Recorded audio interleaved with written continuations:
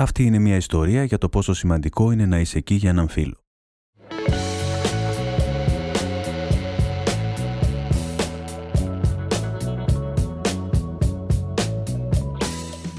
Ένα επεισόδιο της σειράς podcast «Μουσικώματα» βασισμένο πάνω σε αληθινές ιστορίες γύρω από τη μουσική, με τους Αντώνη Τσακίρη και Βασίλη Ιωάννου.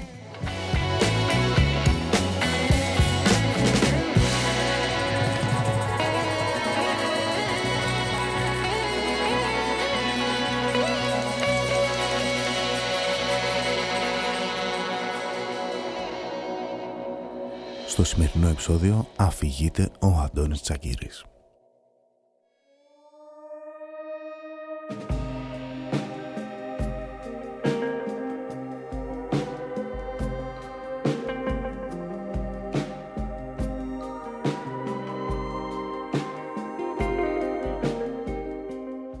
Είναι μια βροχερή μέρα του Σεπτεμβρίου του 1964 και δύο 5χρονα αγόρια περιμένουν με τις μητέρες τους στη στάση του λεωφορείου για να πάνε στο σχολείο.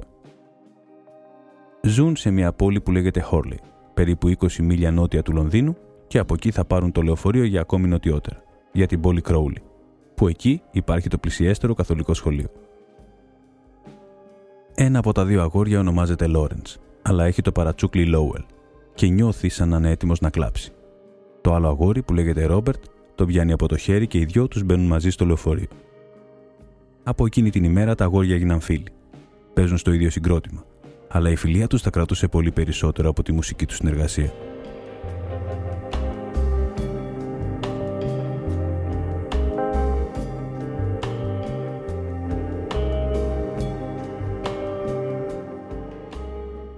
Μερικά χρόνια αργότερα ο Ρόμπερτ θα μετακομίσει στο Κρόουλι και ο Λόουελ θα πρέπει να αρχίσει να παίρνει το λεωφορείο μόνος του πλέον. Αυτό του γύρισε πίσω μνήμες για το πόσο μοναχικό παιδί ήταν και, όπως πολλά μοναχικά παιδιά της εποχής, βρήκε συντροφιά στη μουσική.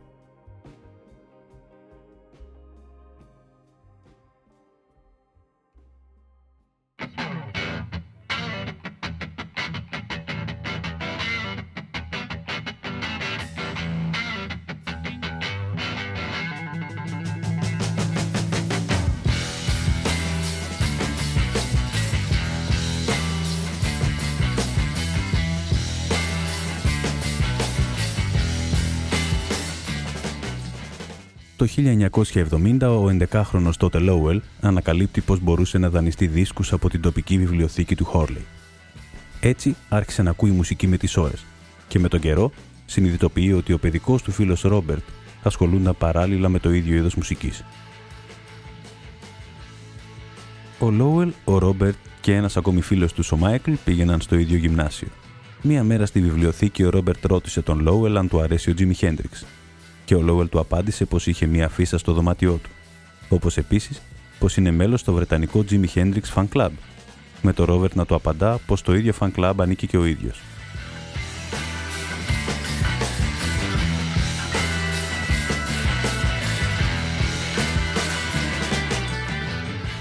Μετά από αυτό ο δεσμός τους έγινε ακόμη πιο ισχυρός.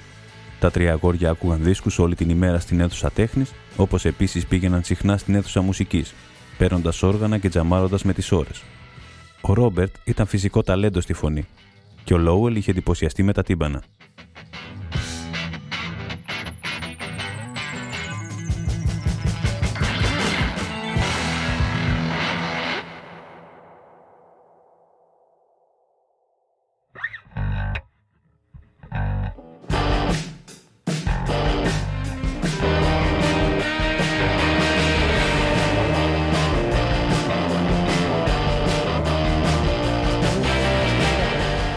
Η τόσο μονότονη ζωή των παιδιών στις μικρές πόλεις που μεγαλώνουν φαίνεται να βρίσκει διέξοδο στο μοναδικό πράγμα που τους γεμίζει πλέον, τη μουσική.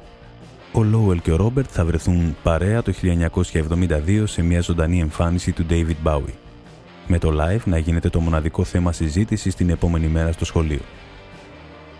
Αυτή ήταν και η κομβική στιγμή που τα αγόρια μέσα τους συνειδητοποιούν πως αυτό είναι το μόνο μέλλον που έβλεπαν μπροστά τους, να παίζουν μουσική.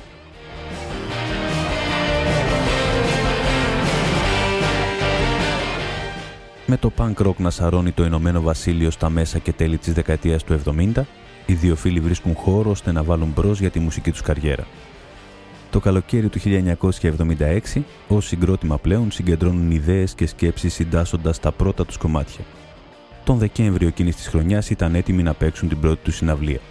Με τον Lowell στα τύμπανα, τον Ρόμπερτ στην κιθάρα, τον Μάικλ στον μπάσο και τραγουδιστής τους ήταν ένας τύπος που λεγόταν Μάρτιν. Το συγκρότημα αυτοαποκαλούνταν Μάλις. Η πρώτη του συναυλία στο καθολικό γυμνάσιο ήταν μια καταστροφή. Ο Ρόμπερτ είπε ότι η συναυλία ήταν τόσο κακή που στην πραγματικότητα τον πέταξαν έξω από το σχολείο.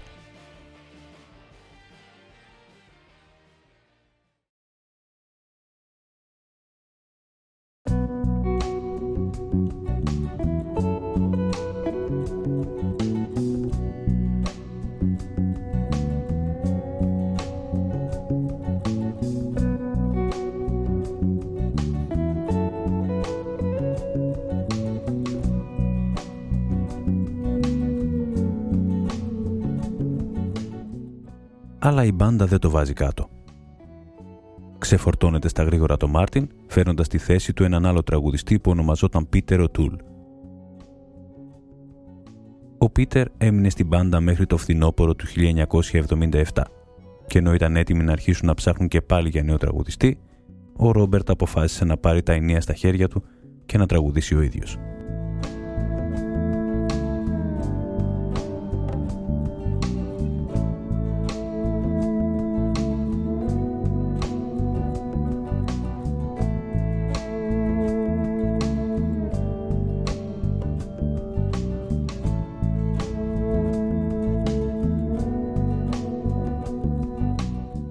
Με το Ρόμπερτ να τραγουδάει και να γράφει πλέον, η μπάντα νιώθει έτοιμη να ανοίξει τα πανιά της, βάζοντας πλώρη για την πρώτη της ηχογράφηση.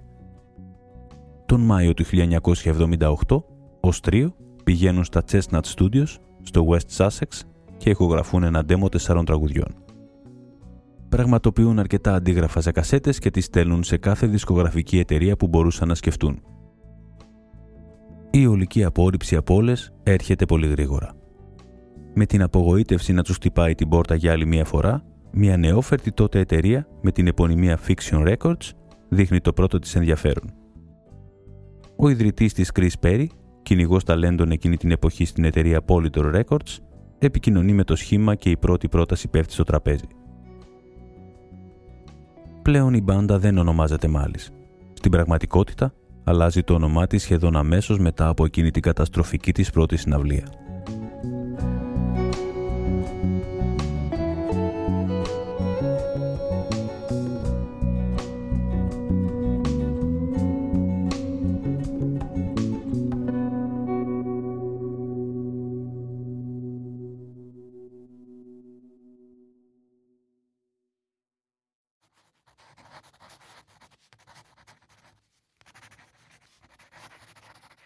Για να βρουν το καινούριο τους όνομα λοιπόν, τους ήρθε η ιδέα να γράψουν αρκετούς στίχους τους σε μικρά κομμάτια χαρτί και τοποθετώντας τα όλα σε ένα καπέλο, να διαλέξουν τυχαία ένα. Η φράση που θα έπεφτε στα χέρια τους θα γινόταν και το όνομα της μπάντας.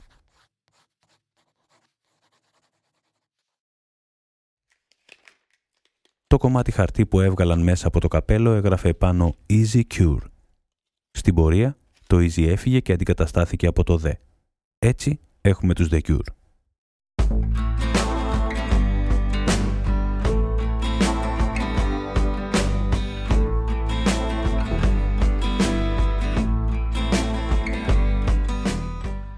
Το πρώτο άλμπουμ κυκλοφόρησε το 1979 με τίτλο Three Imaginary Boys.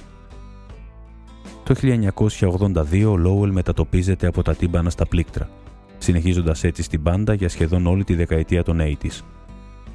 Έπαιξε σε όλα τα άλμπουμ του συγκροτήματος μέχρι το άλμπουμ Disintegration του 1989.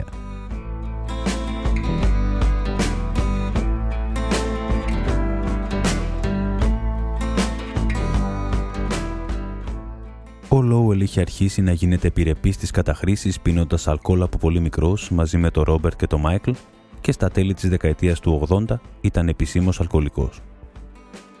Παρόλο που τεχνικά ήταν ακόμη στο συγκρότημα, δεν συμμετείχε σε κανένα από τα κομμάτια του Disintegration.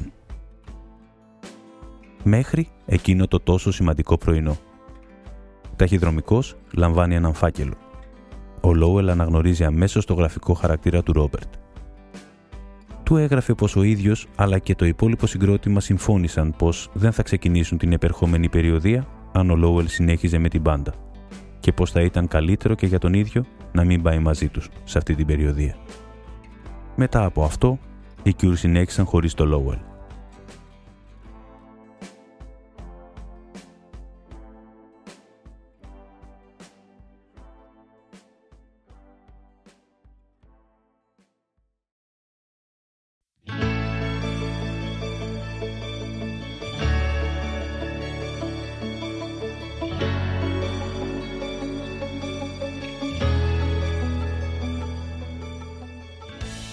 Ο ίδιος έκανε απόπειρες σε αρκετές δικές του solo δουλειές.